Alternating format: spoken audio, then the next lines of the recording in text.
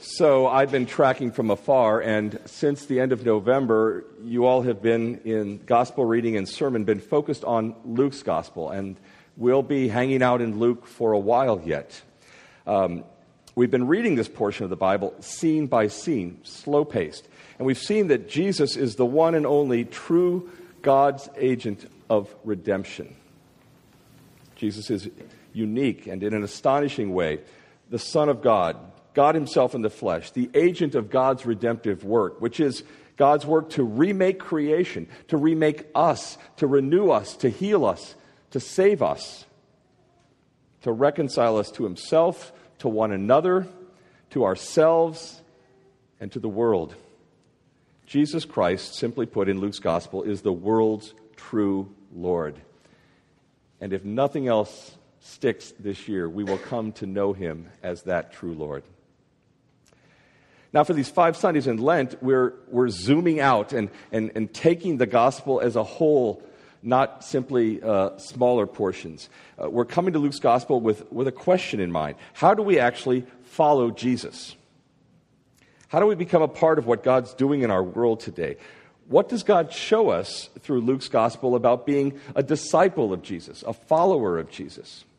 How can you and I join with Jesus, living the life he called us to? How can we serve God's purposes in this world as exemplified and lived out and embodied by Jesus? And so over the course of these 5 Sundays in the season of Lent, we're seeing 5 basic issues. We could focus differently, but we've chosen to focus on 5 facets of discipleship. What does it mean to be the people who align themselves with the purposes of God in our world today? First, we talked about beginning well. Hope you remember that. To follow Jesus requires certain beginning acts, initial acts, faith, repentance, denying ourselves, having an actual personal relationship with Jesus. For some of you, that may be a relationship of long standing. For some of you, it may be a fresh and new friendship that you're just beginning to discover. Then we looked at the role of the Holy Spirit, how over and over in Luke's gospel, Jesus offers us life in the Spirit. We're going to come back to that in earnest after Easter when we get into the book of Acts, the 2nd volume of Luke's gospel, where we're going to see Pentecost, the pouring out of the Holy Spirit, and the dramatic impact of that pouring out. Last week, our focus was on money, wealth, and possessions.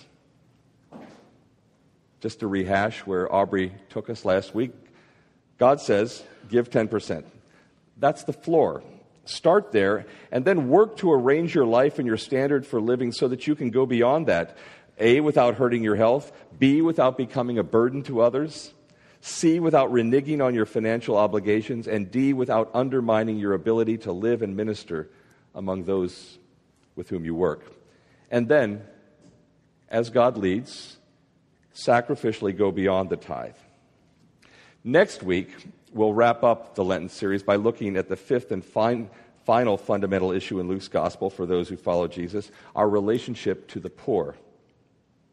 But now as we come to a 4th aspect of being followers of Jesus, we're going to turn our attention to prayer. Luke gives us a precious gift. Time and time again, from the beginning of his ministry to the end of his life, right through, Luke gives us a picture of a praying Jesus. He fills out a picture of Jesus who has this ongoing need for conversation with his Father, especially in moments of great transition. When I came across that sentence in a commentary I was reading earlier this week, I just stopped and I got stuck there for a while, and I thought, times of great transition. Time to pray. Good to pray. Good for us all right now in this time of transition. I don't know what other kinds of transitions you're in right now, but if you take away nothing else from the example of Jesus, see a Lord who himself constantly prays as he faces trials, new adventures in gospel ministry, as he moves out and calls disciples. He called called upon God in prayer already at the beginning. You recall his baptism. After his baptism, he was praying immediately. And it was in response to that prayer that he heard the affirmation from his heavenly Father, "You are my beloved Son." He spent an entire night in prayer before choosing his 12 disciples. Not the only time we see him praying through the night. Just parenthetically, that might be an interesting thing to try sometime together. He prays on a mountaintop at the moment of his transfiguration. At 2 turning points in his ministry, he's by himself, but not far from his disciples. "Who do you say that I am?" he asks them, coming out of a time of prayer. And then coming out of another time of prayer, they come to him and say, "Lord, teach us to pray." And notice, if you were listening today, the answer to that question is not a lecture. It's not handing them a textbook or a whole library of books about prayer. He says, when you pray, pray this way. He prays in the Garden of Gethsemane. I have to tell you, if you have ever been to the Holy Land, you will remember that place. If you have not been and have a chance someday, you owe it to yourself. I didn't think it would have much of an impact on me last summer. I thought, well, okay, it's the Holy Land, place of turmoil, lots of traffic, noise, lots of commerce, lots of kitsch, and yeah, that's all there. But when you come out of what is indisputably Caiaphas' house, having seen the dungeon where Jesus was scourged before his crucifixion, you stand on an ancient Roman street. No question. I remember standing on that street because all of a sudden I noticed that Nancy was standing alongside me holding her iPhone and shooting a picture of my feet. And I said, "What are you doing?" She said, "You're standing where Jesus walked, down to Gethsemane, which you can see in the valley below." He prayed. You know how fervently he prayed. And he didn't stop praying, even on the cross, where he interceded for his executioners. "Father, forgive them, for they know not what they do." And Luke is not alone. Each of the gospel writers, working from diverse sources and from their eyewitness accompaniment of Jesus, felt constrained to portray Jesus as an exemplary man of prayer. That was the collective memory of all of them. Jesus prayed. Well, let's start more fundamentally yet. What is prayer? We could spend the rest of the morning just trotting out definitions, but just a couple. John Calvin says, "Prayer is the chief exercise of faith by which we daily receive God's benefits." The chief exercise of faith by which we daily receive God's benefits. Not one of us would want to go through a day bereft of God's benefits. Prayer is how we acquire them. John Flavel in 1692 wrote a commentary on the Westminster Shorter Catechism.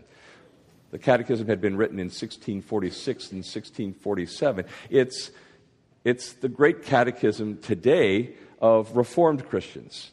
Presbyterians love and honor, well, most of them anyway, the Westminster Shorter Catechism. But it was written mostly by Anglicans. True. This is not a chauvinistic thing. I'm just saying it's a catechism that we do well to rediscover for ourselves. Flavel wrote this commentary about 30 years later, and he said, reflecting on question 98 of the Catechism, what is prayer? Answer, prayer is an offering up of our desires unto God for things agreeable to his will in the name of Christ, along with confession of our sins and thankful acknowledgement of his mercies. Prayer is confessing our sins. It's asking God. It's having desires that are agreeable to his will, and it's thanking him for his mercy, for his answers to our prayer. What's the first qualification of an acceptable prayer? Flavel asks, that it be sincere and flowing from the heart of a regenerate person. Proverbs 15:29, the Lord is far from the wicked, but he hears the prayer of the righteous. Or Jeremiah 29, you will seek me and find me when you shall seek me with all your heart. Sincerity, a pure heart, a regenerate heart is the first qualification of acceptable prayer. Flavel goes on, the second qualification, it must be performed in the heart of a child by God, by the Spirit of adoption.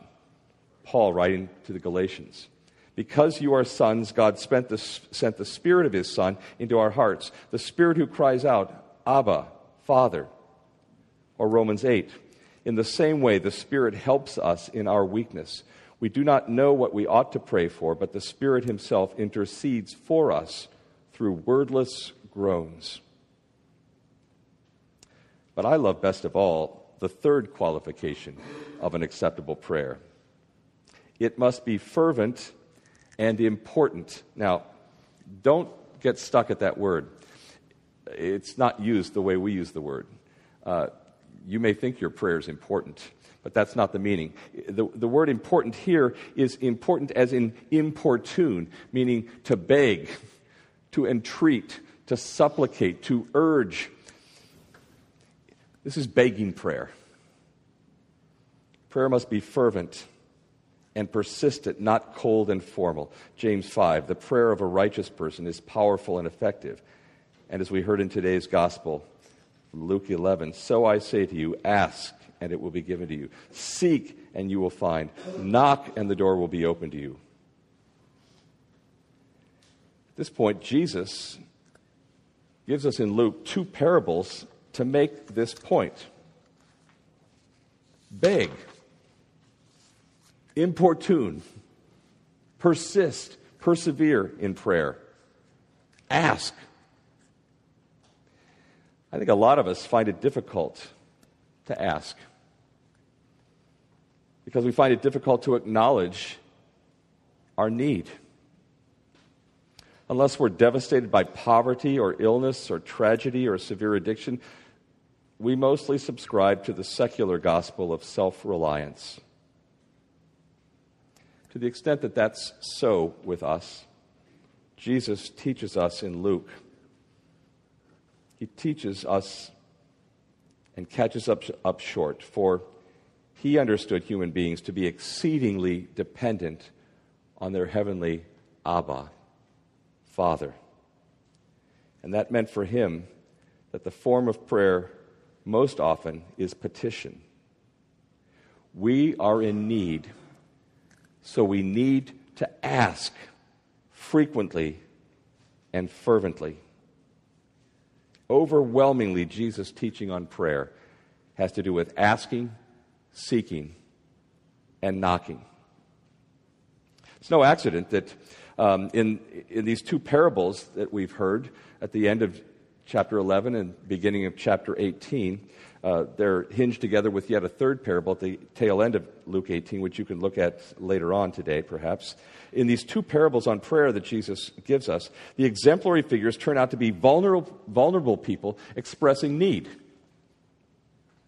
The first is a man who awakens his neighbor at midnight, explaining he must trouble him for bread at this most inconvenient hour because a friend has arrived unexpectedly. He has nothing to set before him. He wants to be hospitable. It's a big deal. The second figure is a widow whose few rights are threatened by a legal action against her. And in desperation, she badgers an unbelieving and indifferent judge for help until he finally acts to vindicate her against her adversary. The purpose of that parable of the persistent widow is to encourage them. Luke says, he names the purpose right at the outset. He said, the purpose is to encourage his followers always to pray and never to lose heart. And that's my encouragement to us today. Always to pray and never to lose heart. Because God is not like that judge. And you and I are not like that widow. Unlike the judge, God is good and generous and quick to provide assistance. Unlike the widow, we're not anonymous and alone, but the very chosen, adopted children of God, members of his kingdom. Therefore, if the woman, through her persistence, obtained from the judge what she desired, how much more shall we, through our persistence, receive from God what we ask? And if a wicked and shameless judge grants the request of a helpless and hopeless widow, how much more shall a gracious and loving Father grant the request of his precious and forgiven children? The point of the parable, says Jesus, is to encourage all of us to continue to pray, to always pray, and never to give up or become disheartened or discouraged. And then we went to a second parable, Luke 11. I love the word that Jesus associates with prayer in verse 8, Luke 11, verse 8. He says, impudence. We're told to pray with impudence. When's the last time you associated impudence with prayer? The implication is that you and I are most likely far too polite in our praying. We're told to pray with impudence. Is there a kind of reverent impudence? Well, how could it be otherwise? If our passion, writes Raymond Ortland, is that delight in God will triumph in our generation, how can we not pray with a sense of the authority of it? After all, why are we here? Why do we exist at all? For the glory of God. But how does that work out? Listen to Jonathan Edwards. God is glorified not only when his glory is seen, but when his glory is rejoiced in. When those that see his glory delight in it, God is more glorified than if they only see it. His glory is then received by the whole soul, both by the understanding and by the heart. God made the world that he might communicate and we might receive his glory, and that his glory might be received both by the mind and heart. Which is why we pray, hallowed be your name. That's what Jesus calls us to pray over and over, that God's name would be hallowed in this world. Could we pray for that without urgency? Could we pray, your kingdom come, without boldness, without impudence? The other English versions use translations like importunity, that was the old RSV, persistence, boldness, shamelessness, brazen insistence. All those translations are getting at it. We might say, pray with sheer nerve. Look at the parable again. Here's a man comfortably asleep in bed. It's midnight. There's a knock at the door, a persistent knock. Who on earth at this hour? The man rolls over in bed and tries to ignore it and get back to sleep. Knock, knock, knock. The unwanted visitor pushes the button on the intercom. Hey, neighbor, I know you're in there. Mr. Neighbor thinks, the nerve of this guy. I can outlast him. And he pulls his pillow over his head and tries to go back to sleep. Mr. Nervy outside isn't going away. Neighbor, some out-of-town guests have just shown up. They're starving. We have nothing for them, and all the stores are closed. I don't need much. Just be a good neighbor and help me out here. Finally, Mr. Neighbor gets up and hits the intercom. Do you know what time it is? Do you realize how hard it was to get the kids to go to sleep tonight? And you show up at this ungodly hour and ruin my good night's sleep with your need? I know. I don't blame you for being ticked off, but you've always been so nice to me. I just had to believe you wouldn't mind. Mr. Neighbor thinks. So now he's trying the you've always been so nice tactic. Would physics allow me to reach through the front door and punch him out? Honey, can you believe this guy? He's right out of a cartoon. And his wife says, he's always been a little off. He's not going away, and you know it. Just give him what he wants, and we'll be rid of him. So Mr. Neighbor goes downstairs, grumbling every step of the way, opens the door, and says to Mr. Nervy, come on, let's go to the kitchen, get whatever you need, but just leave us alone. Jesus says, have you ever thought of prayer like that? Have you ever thought of prayer as a clueless impudence with your heavenly neighbor? But of course, God isn't asleep. Nor is God reluctant and grumpy. God isn't like Mr. Neighbor in the parable at all. So what's the message? Jesus tips us off when he begins verse 5 with the words, which of you? He does the same thing in verse 11. What father among you? See, the parable draws a comparison between our horizontal relationships with one another and our vertical relationship with God. We know about friendship and neighborliness here at our level. We know that friendship's worth a lot, but it has limits. We also know about a father's love for his children. That love has no limits. Earthly fathers enjoy giving to their children. So look at verse 13. How much more, Jesus says. What incredible words those are. How much more?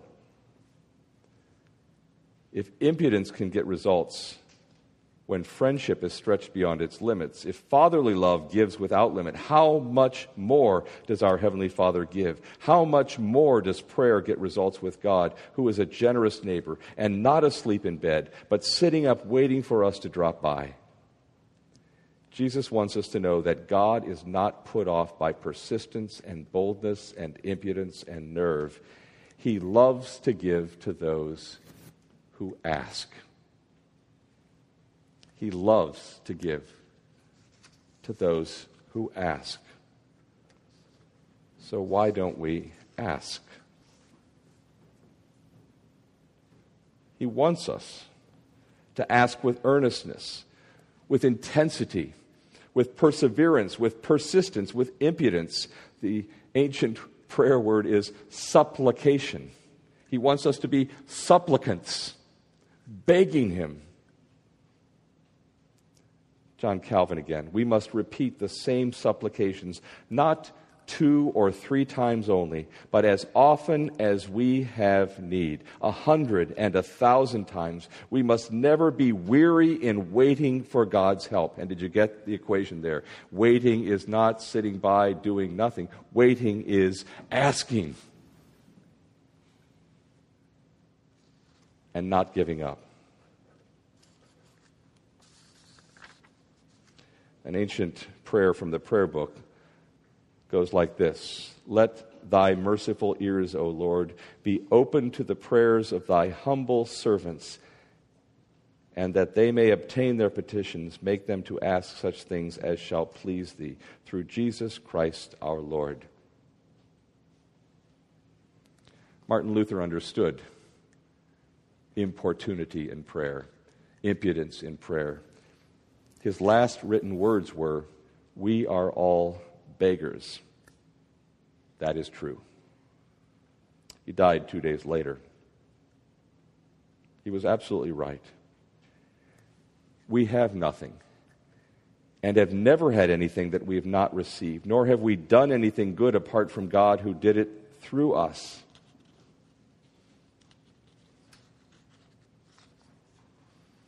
Begging good gifts from God is what petitionary prayer is all about.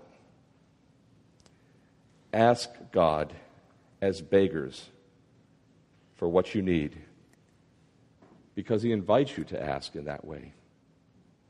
That's our true relationship with him. He's the provider. We, the receivers. Yeah, that's not all prayer is.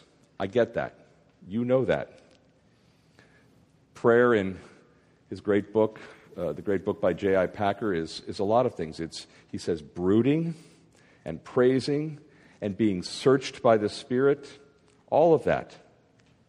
But at the core, where all people of prayer bend their knees, prayer is asking, begging God to supply felt needs. Asking is the essence of praying. Which is why Jesus says, ask, seek, knock with increasing intensity. And if you know your Greek grammar at all, you know that what he's really saying in a present imperative is keep on asking, keep on seeking, keep on knocking. Don't give up.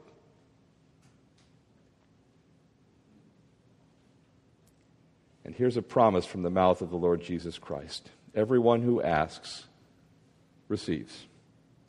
The one who seeks finds. The one who knocks to that person it will be opened. So why do we pray? We pray because Jesus commands it. We pray because we need it. We pray because he promises to hear and to answer. And in case you missed the most obvious thing at all, we pray because he puts the words in our mouth. Prayer, the Lord's Prayer, which might more aptly be called the disciples' prayer, or, in keeping with this Lenten series, the followers' prayer. Your kingdom come. Prayer is asking for the kingdom.